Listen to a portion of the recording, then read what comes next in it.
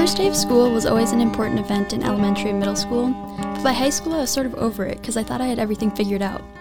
But my first day of college felt even scarier than my first day of kindergarten, except that this time it was up to me to figure everything out and I didn't have an adult in the room at all times. I knew where my classes were, I knew my professors' names, I had all my books weighing me down, but the second I stepped through the doors, all of that flew out of my head. College was a huge change and it shoved me onto a tightrope that I didn't feel prepared to walk. Hi, my name's Caden. I like campfires, shredding the slopes on my snowboard, and turning in assignments weeks after they're due. Hi, my name is Sophia, and I like going on walks, watching Christmas Vacation on repeat, and doing school assignments weeks ahead of the due date. Hi, I'm Maya. I like writing, hiking, and turning in every assignment at the last possible second. Welcome to Modern Story Podcast, episode number 9.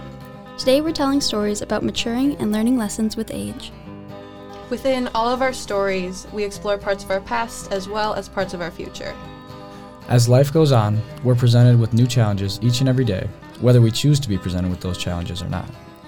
It's kind of like being shoved onto a tightrope with barely any forewarning. And as we are shoved onto this tightrope, we learn lessons that help us to mature and evolve as people. Let's get started with Caden and his story called 21 Going On Forever.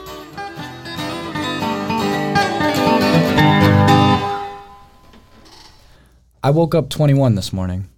Well, I fell asleep around 12:08 last night, so I guess I went to bed 21. I'm usually not a morning person, but today I practically jumped out of bed at the first alarm. I was even up early enough to make myself some scrambled eggs and toast. I mean, come on, I'm 21, with my whole life ahead of me. Gotta start off strong today. I grabbed a pair of Nike athletic shorts and a Bethel t-shirt that's just a little too tight on my chest, then pulled the brown, crumpled up paper out of my brand spanking new pair of Jordan 5 Retros and laced them up for the first time. My girlfriend Hannah couldn't wait to give them to me, so they had been out of the box for 2 days, just sitting on my desk, patiently waiting for a thoughtful, responsible adult to put them on. Careful not to crease the fresh white high tops, I grabbed my Prius keys off the hook in my apartment and waddled down the cement stairs to the parking lot. I'm 21 now. I can't be running late to things anymore. Hey, big birthday boy in the room, Coach Parnell said when I walked into the small office, decorated with photos and trophies of Bethel football's past. The clock in the bottom corner of the screen read 7:01 a.m. Dang it. Almost on time. The two older quarterbacks who were ahead of me on the depth chart, Jaron and George, were already sitting on one side of the table designed to look like a football field. The other side was Alex and Jack. They're both younger than I am, but they too were ahead of me until knee injuries ended their seasons. How old are you now? 20? Parnell asked. I'm 21, I said in a deeper voice than I needed, shaking my head and smiling a little. I sat down on Jaron and George's side. They both sipped hot coffee from styrofoam cups. Easy now, big guy, Parnell said with a laugh. The other quarterbacks grinned and chimed in their birthday wishes. Any big plans for tonight? Everybody asked me that, all day long, with eyebrows raised as if we're in on some inside joke that will somehow go over the heads of everyone around us at a Christian university. People even commented on my mom's annual Facebook celebration of my continued existence.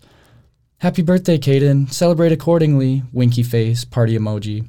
Happy milestone birthday, Caden. Party emoji, party emoji. Have a wonderful celebration and please be so safe. Say hi to Hannah for me. Emoji, emoji, emoji. Thanks, Grandma. To be honest, I don't have any big plans for tonight. I was thinking about going to Buffalo Wild Wings with Hannah and a few other friends, but half of them have to go to work or a night class right after practice. I'm sure they all have some homework they need to do too.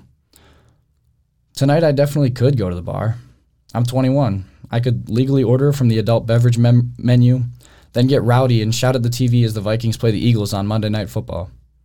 But I have world literature at 9 tomorrow morning, and I'm supposed to have read Hernando Cortez's letters to the King of Spain before class. And shoot, I just remembered I have a group presentation on writing tools for the Principles of Editing class tomorrow. It would be pretty immature to leave Anna out to dry on that. She always gets her homework done like 5 days before it's due, and she's already sent me the template that she put together on Google Slides. Part of me wants to keep doing what I've always done. Prioritize the fun, spend time with my people, avoid doing work at all costs. And today it feels like that might be exactly what people expect from me. The other part of me wants me to get my life together. A year from now, I'll be student teaching in a high school, trying to enlighten the minds of teenagers who think they already know it all. Then I'll be walking across the stage at graduation, and before I know it, I'll be meeting with a financial advisor to figure out how to crawl out of all this crippling debt. And probably while I'm still paying off my college loans, I'll be working on a retirement plan so I can be done teaching before I'm 80. I don't know. I'm not the type of person who gets super excited about birthdays, but I also don't dread them. I'm only 21 after all.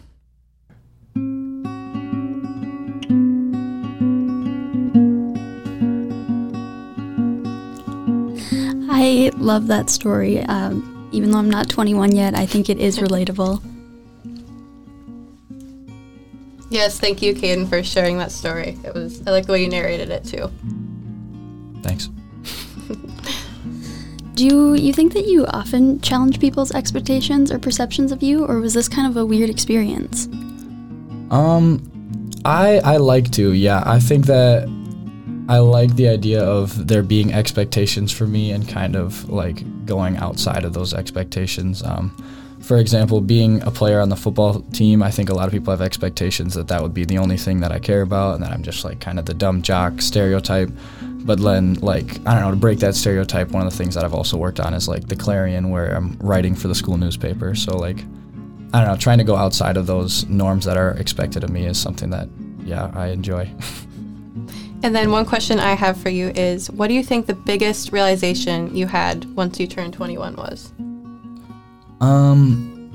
It's kind of the same every year where it's like you expect there to be big change and then you wake up and you think it's going to be something big, and then all of a sudden, like throughout the day, not even all of a sudden, just kind of gradually you're realizing like this is kind of the same stuff, but that at the same time held in the conflict or the, I don't know, the tension of the expectations of there being a big change was, I don't know, it's the same as every year growing older, I thought, but yeah.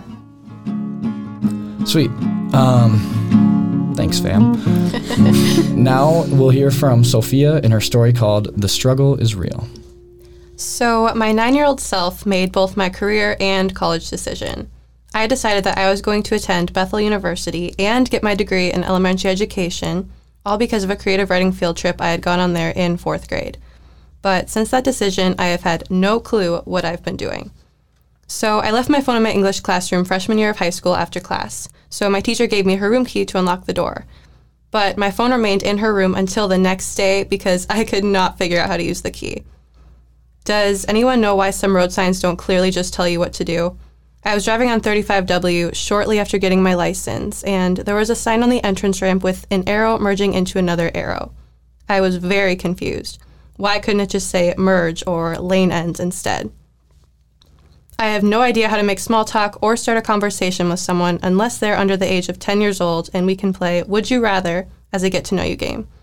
Seriously though, kids will play that game for hours. Maybe instead I should make a flashcard game of the road signs. That way they won't get confused like I did. Did I mention how great of a cook I am? I know how to make a great bowl of Fruity Pebbles for breakfast. The only thing is that I sometimes end up splashing some of the milk onto the countertop. But other than that, it always tastes like pure perfection. I have had to write at least 100 papers in MLA format since middle school. But I still need to look up how to use MLA format every time I write a paper. And to be honest, I will continue to do so. For my British literature class last year, we got to ask questions or make comments about the assigned reading for the day. The one question I always wanted to ask is, could you explain to me what I just read? Because I have no clue. Though I never actually got around to asking that question. I have no idea how to edit a podcast, so this episode of Modern Story will probably have many awkward gaps. You have been forewarned. Don't worry though, I'm really great at pretending I know exactly what I'm doing, especially when it comes to driving. I've learned that if you put one hand on top of the steering wheel and slightly tilt your head up, it will look even more convincing that you aren't confused. While over the years I have learned that it is okay to pretend sometimes and not know everything, I would appreciate it if someone could explain to me why some road signs just have pictures.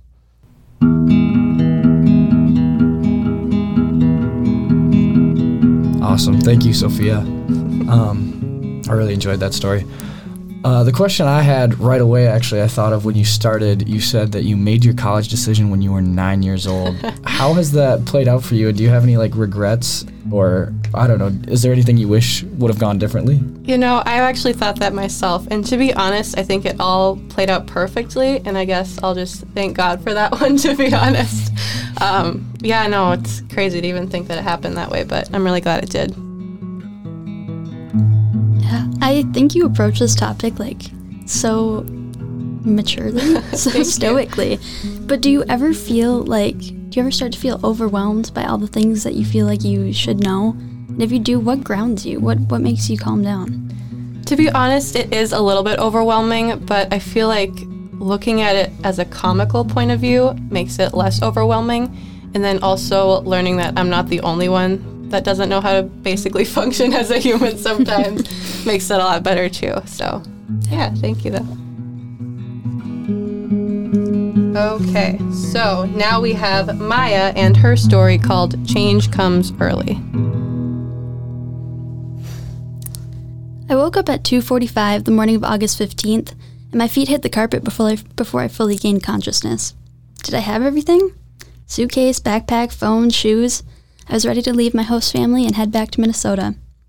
2 hours later, I sat on the bus with my head leaned against the cold glass. It was still dark in the Yakima Valley, but then we crested above a hill and I saw the sun burst into view, staining the sleeping towns beneath me with its rosy, golden light. I thought back to the last day I was awake this early, the day my friends were split up after camp earlier in the summer. That morning was cold and foggy and quiet, and the sun never seemed to come out. The 11 of us had spent all week exploring the state of Washington together, and now we sat up all night in the deserted dining hall, unwilling to leave sooner than we had to. This place had become home, and the thought of being sent to live with different host families scattered across the state seemed so unknown. Around 4:30, we parted ways to change our clothes and pack our bags. I walked outside around 6 and saw Abel standing in the middle of the dirt road by himself, tall pine trees pressing in from the sides, watching for the cars that wouldn't come to pick us up for a few more hours. We couldn't just wait like that. I went to the shed that sat at the edge of the woods and dug through it until I found a football. "Abel," I called, throwing the ball to him. He turned and caught the ball an inch from his face.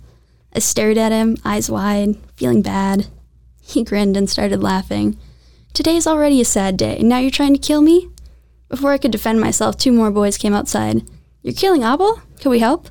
"It's not very nice," I scolded them, "but sure you can." We formed a circle and started playing catch. Others joined us, and we threw hard and soft, high and low, trying to catch each other off guard. We didn't think, and we barely spoke for hours. We only laughed or cheered for each other. Eventually, cars began to arrive. Julia left, then Marcus, then Abel. Every time someone left, we all hugged them and said goodbye, and a couple people cried. Then we go back to our game, making our circle a little smaller. And now they were all home, and I was on my way home. The bus dropped me off at the SeaTac airport a couple hours before my flight left, and I made it through without a problem. I fell in and out of sleep on the flight, and woke for the last time just as we began our descent into Minneapolis, rushing through the clouds to see the city sprawled out beneath. It hit me that the summer was truly over. I'm not going to say it felt like a dream, but it hadn't felt like it was mine. I didn't leap out of bed at the sound of my alarm this morning. Do I have everything? I'm not sure. But that's all right. Something else is coming, something very different, but just as important. I'll look for it in the early morning, and I'll recognize it when I see it. Wow. Thanks, Maya, for that awesome story.